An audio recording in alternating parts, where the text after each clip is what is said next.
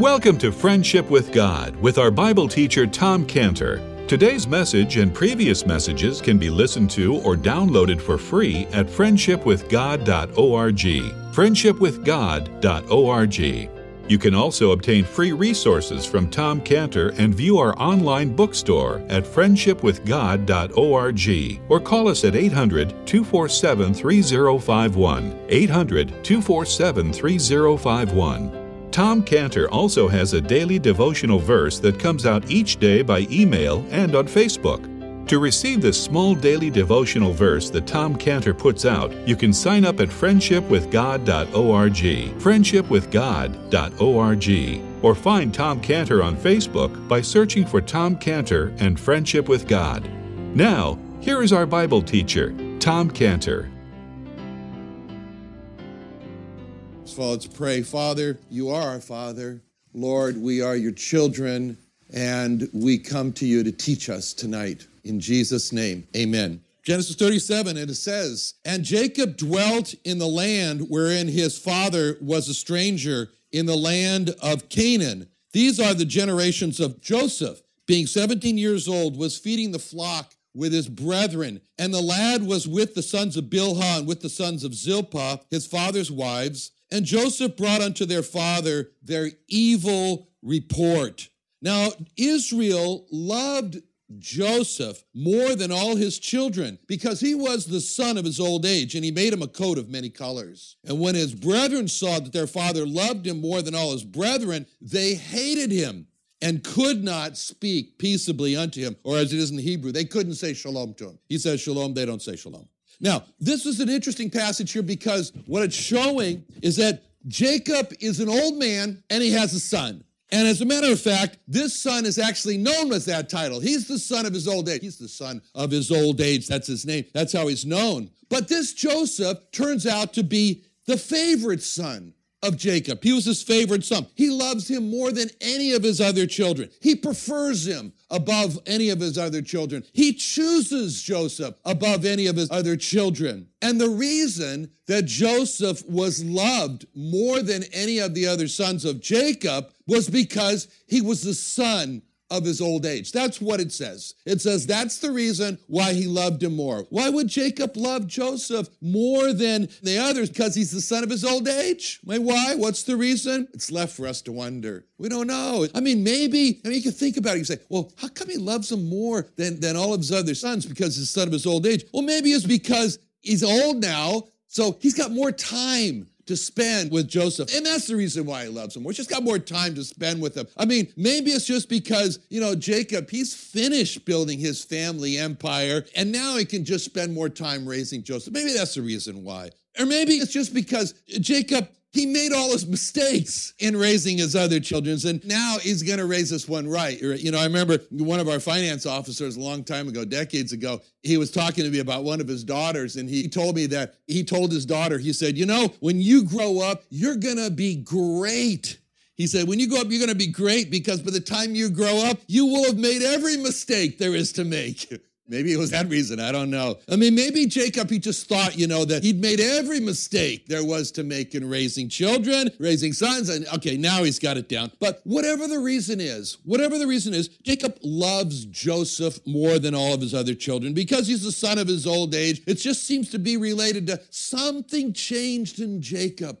There was a difference now. He wasn't the same as he'd used to be when he was younger. Now he's an older man, okay. But when we look at the greatest change that happened to Jacob, that change is Genesis 32. Genesis 32 is the great change. And that happened to Jacob when he was old. He was old. And what was it? What was it in Genesis 32? It was an all-night wrestling. It was an all-night fight. It was an all-night fight with God that ends up for Jacob with his hip out of joint. That's enough to make any person old. Yeah, instantly, right? But this was the great change that happened to Jacob. See, and the place of Genesis 32, it's called Peniel. That's the place, Peniel. And when Jacob left Peniel in Genesis 32, he wasn't the same man compared to when he came to that place. He was a different man. Genesis 32 is the fight between Jacob and Jehovah Jesus. He's fighting God. And Jacob came into the fight stubbornly, resisting God's will for his life. And Jacob fights with God, and Jacob loses the fight. I mean, he loses the fight. He lost. He's the loser. But the amazing thing is that he's a loser. He's got a hip out of joint. But then all of a sudden, he becomes the winner. Jacob becomes the winner. When Jehovah Jesus put Jacob's thigh out of joint, it was over. It was done. Jacob lost the fight. But it was at that point when Jacob did something, and he changed, and it was all about his hands. He changed his hands from fighting against Jehovah Jesus or fighting with Jehovah Jesus to clinging now to Jehovah Jesus. It was that change, and where he's saying, I'm not going to let you get away. And when he changed from a person fighting with God to a person clinging to God, Jacob the loser becomes Jacob the winner. See, Jacob the fighter with God, and when he loses, he lost. And when he lost, Jacob the clinger to God wins. And so at this decisive moment, when Jacob changed from being the fighter with God to being the clinger to God, Jacob wins. And when Jacob said, I won't let you go unless you bless me, he's saying, I'd rather die than let God go. And so then God says, he says, you're now the winner. And I'm going to mark you out as the winner. I'm going to crown you, God says. I'm going to crown you with a new name. And he says to him in Genesis 32:28, and God speaking says, and he said, thy name shall be no more Jacob, but Israel. For as a prince hast thou power with God and with men, and hast prevailed. You know what it's like? It's just like God took this quivering hand of Jacob. He's got a thigh out of joint. I mean, I've never had that. I don't want that. But can you imagine the pain, the excruciating pain? No morphine. He's sitting there and he's got this quivering hand, and he's in the wrestling ring, and God takes the hand and holds it up and says, the winner is Jacob. You know, the winner, I crown him with this new name, Israel. That's an amazing thing. And that shows us an amazing secret behind this name, Israel. It's all in that moment there. It's an amazing secret, and it's all seen in what God said. Because in Genesis 32:28, he says, Israel, for as a prince hast thou power with God and with men, and hast prevailed. You won. And this amazing secret comes from the amazing statement that God made to Jacob when Jacob was in the state of utter weakness. He was just in excruciating pain. He just had his hip put out of joint. And at that point, God gives to Jacob the crowning name of Israel. I mean, Jacob's body is quivering. He's in shock. He's in the shock of the pain. And then God gives him the crowning name of Israel. He's so weak, all he can do with all of his might, what he's decided to do with whatever might he's got left, is to cling to God. And so God says, okay, what you're doing right now, clinging to God, I crown you the winner with this name Israel. That's a secret. That's a secret behind the name Israel. The name Israel. Don't look to the state of Israel for the secret of Israel, because the state of Israel say, by our might, we have done it. But that's not what the Bible says. The Bible here says the secret behind the name of Israel was that when Jacob was in an utter state of weakness, God said to him, you have power. You have the power of a prince. You have power with God and with men, and you won. You prevailed. God looked at a man, Jacob, in complete state of weakness and said he had power with God and with man and has prevailed. That's a great secret. That's a secret, that a man in his utter weakness can be so powerful to have power with God and with man. How's that possible? How is that possible? That's what God told Jacob. And when Jacob was in that state of absolute weakness, and Jacob was powerful, great secret. That's the same secret that God told Paul. God told Paul that secret in 2 Corinthians 12:9, when he said, God said to me, he said unto me, my grace is sufficient for thee, for my strength is made perfect in weakness. Most gladly will I therefore rather glory in my infirmities, that the power of Christ may rest upon me. Therefore, I take pleasure in infirmities, in reproaches. You know what he's saying? Bring them on. In reproaches and necessities and persecutions and distresses for Christ's sake. And here's the secret. For when I am weak, then am I strong. See, so God says to Paul, my strength is made perfect in your weakness. So what God was saying to Paul was that when you're totally weak, then I look at you and I say, perfect, perfect. Now I can give you my strength. When Paul felt strong in himself, and when Paul was saying, I can, then God gets frustrated and he says, oh no, Paul's not weak. I can't make my strength perfect in Paul. And all of that's the secret behind the name Israel. So when a person is so weak and he decides to use all of his remaining strength just to cling to God, God says, Israel, Israel, that's Israel. Now I can make my strength perfect in him and he can have power with God and with men. That's how Jacob became strong. And this is what happened last week with a man named John. He's an Australian Jewish man. And John was like Jacob. He was like Jacob. He was strong in himself. He was strong in his own strength. John survived the Holocaust in Europe. And John in his own strength, he came to America with nothing. And John in his own strength, he worked hard and he graduated from Harvard. And in his own strength, he did all this in his own strength. And then he rose to the heights of intellectual elite. He was a writer. He became an accomplished writer. And he wrote award-winning books like Why Nations Go to War and From Holocaust to Harvard. And Henry Kissinger writes on his book here, John's deeply personal account of his journey from Nazi-occupied Austria to the heights of American intellectual establishment is thought-provoking and heart-wrenching. So all of John's life, he has been resistant to the Lord Jesus Christ. He's choosing to believe myths about the Lord Jesus Christ and to believe that the Nazis and Hitler were Christians. He chose that. And why? Because John says, I don't need God, because John was strong in himself. And if God tried to impose his will on John, John stubbornly resisted God. He fought with God. He was just like Jacob. He came to his own, and when God said to him, okay, now, here's my will, he says, no, he fights. But there was the time. There was the Peniel moment, like it was for Jacob in Genesis 32, when John, with all of his strength, he was gone now, just like Jacob. He's in a state of weakness. He's in a hospital bed on the brink of going into hospice. And as John is told by someone in this room right now, that God is Jehovah Jesus, and that Jehovah Jesus came to earth and took on flesh and died for John's sins. Then John, the fighter with God, suddenly becomes a clinger to God. And John asks the simple question, what can I do? What can I do? And when John was told, you can accept the invitation of the Lord Jesus Christ, he's inviting you to receive him as God and Savior.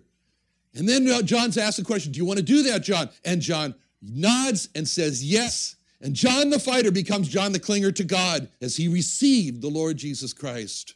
The loser, John the loser, became John the winner. Before John, he fought with God. He fought with the Lord Jesus Christ. And he lost that battle. In his weakened state there in the hospital bed, he used all his strength just to cling to the Lord Jesus Christ. He became an Israel. God says, okay, now I can call you Israel. He became the winner. That was the fight with to the cling to change that happened to John. And that's what happened to Jacob in Genesis 32. That was where Jacob, he changed from the fight with God to the cling to God. That was the great change. The fighter with God was just Jacob. That was his name. You're just Jacob. You're fighting with God, you're Jacob. Oh, Jacob, now you're clinging to God, you're Israel. You're Israel. So John's book now, from Holocaust to Harvard, it's got to be rewritten. Yeah, from Holocaust to Harvard to hospice to heaven. Through the Lord Jesus Christ. Okay, so when Jacob was Jacob, that's a funny thing to say, when Jacob was Jacob, he's always Jacob. All right, when Jacob was Jacob, when he was the fighter with God, he taught his sons, by his examples, you fight with God. You go your own way. You sing Frank Sinatra's song, I did it my way. You go in your own strength. Who needs God to rule your life? But when Jacob was an old man, then Jacob became Israel, the clinger to God.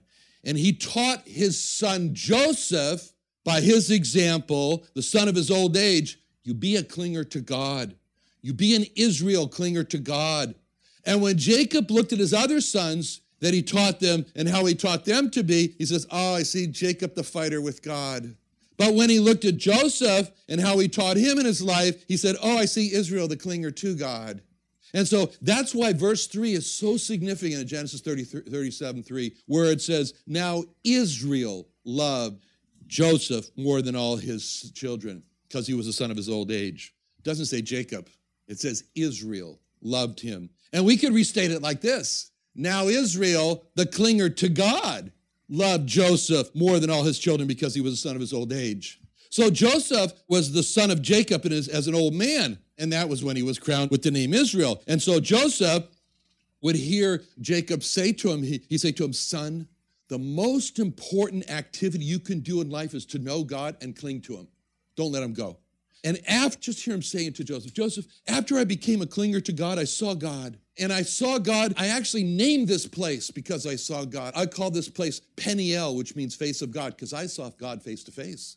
And when I saw God face to face, I got life. My life was preserved, as he said in Genesis 32:30. And Jacob called the name of the place Peniel, for I had seen God face to face, and my life was preserved. That's why Jacob loved Joseph more than all his children, because he was the son of his old age. And then Jacob, he chose this special way that he was going to show his love for Joseph more than all his children. I mean, can't you just picture Jacob? He's sitting there, he's planning it out in his mind, and he's saying to himself, I love Joseph so much. I mean, how can I make a statement to everybody how much I love Joseph than all my other children? I mean, what's the best way for me to show my personal special love for Joseph? I know, a coat. A coat. Not just any coat. Oh, no. Special coat. Rich coat. Luxurious coat, rich materials, many colors. And it'll be a coat. I'm going to make this coat. I'm going to go out there and select those materials that I'm going to use. I'm going to meticulously cut each piece of those materials. I'm going to sew every piece of those materials. Oh, it's going to be a beautiful coat. You know, and as we think of Jacob here, thinking this thing through and planning this coat and imagining it, then we can see in our imagination Jacob making the coat.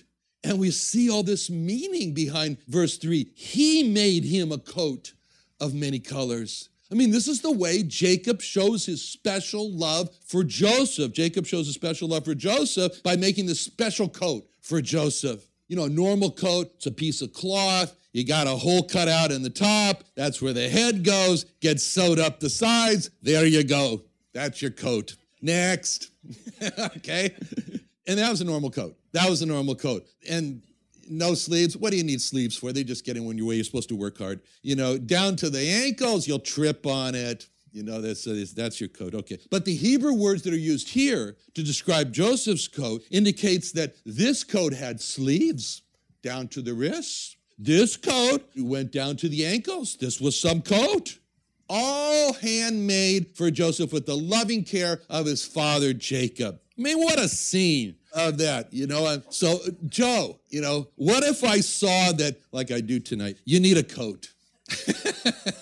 That shirt's too loud, you need a coat. No, what if I say to Joe, hey, Joe, you need a coat. You know what I did for you, Joe? I went down to the Burlington Coat Factory, and I said, Joe, here's the coat I bought for you. You know, and Joe says, did you make it? No, the label says that someone in Pakistan made it, you know. Okay, but if I set up a table in the front of the Creation Museum and I spend my time making that coat for Joe and everyone could see me making the coat, it means so much more to Joe because it was personally made by Joe. What's the most famous scene that we have in the Bible of a father making coats for his children? What? That's it. It's God, the Father, making coats for Adam and Eve. See, in Genesis 3:21, unto Adam, also unto his wife, did the Lord God make coats of skins and clothe them. Oh, what words are those? Whoa. How can we possibly imagine something like that? You know, in Genesis 3:21, unto Adam, to his children, the Lord God make coats of skin and clothe them? You imagine that when Adam gets that coat, man, Adam can stand up and sing, and can it be that thou, my God, should make a coat for me? All right? Can you imagine the angels looking and saying to themselves, they're saying something like, 1 John 3:1, behold, what manner of love God hath bestowed upon man, that he himself should make coats for man and clothe them? So when we read that God made coats for his children, it causes us to come into this question of Psalm 8. Psalm 8, verse 3. It's this question, when I consider thy heavens, the work of thy fingers, the moon, the stars, which thou hast ordained, what's man? What is man that thou art mindful of him, and the Son of Man that thou visitest him? These words like thou art mindful, thou visitest him. What's so striking us is to consider this personal involvement. It wasn't somebody in Pakistan to make the coat. If I made the coat, and it was God who made the coat, that's how God loves. He loves with a personal involvement. And what strikes us so much in Genesis 33 is this word he, Jacob, he made him a coat of many colors. It was Jacob loving Joseph with this personal involvement. And can't you imagine Joseph, he's wearing that coat after he makes it, and he's stroking with it. He's not impressed with the beauty, but Dad made this coat for me. It's nice. Dad made this coat for me.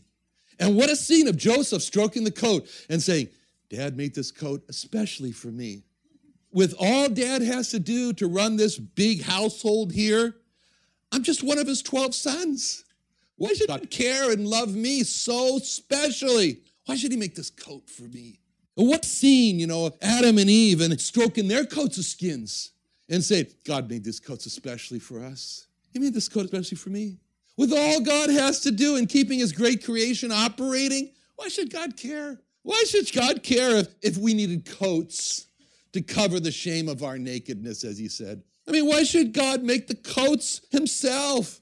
Why didn't he have somebody in Pakistan or an angel make the coats for us? Why should God clothe us? Why should he sit there and says, now stand still while I put this coat on you? And as we look at Joseph, we look at Adam and Eve, and asking those questions, it brings us to ask some questions about ourselves. Why should Jehovah Jesus care that you and I have sinned? Why should he care? Why should he care that we are in need of an atonement covering for our sins, an atonement coat, something to cover our sins? Why should he care? We're coming up. Reminder, next Sunday is going to be Rosh Hashanah, the New Year. Then following will be Yom Kippur. The word means day of covering. You could call it a day of coat. It's a day of covering. Why should Jehovah Jesus care? Why should Jehovah Jesus himself come to earth, be so abused, suffer so much, die this horrible, shameful death on the cross, be buried and rise again just to become our coat? Just to become our atonement that we needed for our sins. But Jehovah Jesus did. And all that is brought to mind when we read what Jacob did for Joseph, and he made him a coat of many colors. And when Joseph wore that coat, oh man, it just spoke of his choice. God chose me, and that was so wonderful. And when we read about Jacob making a coat of many colors for Joseph, we can't read something like that without thinking about the Lord Jesus. The Lord Jesus wore a coat.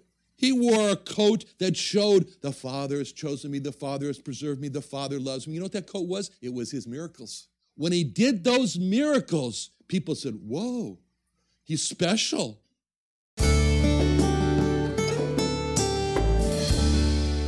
Another wonderful day studying the Bible with our Bible teacher Tom Cantor here on Friendship with God. Don't forget that today's message and previous messages can be listened to and downloaded for free at friendshipwithgod.org.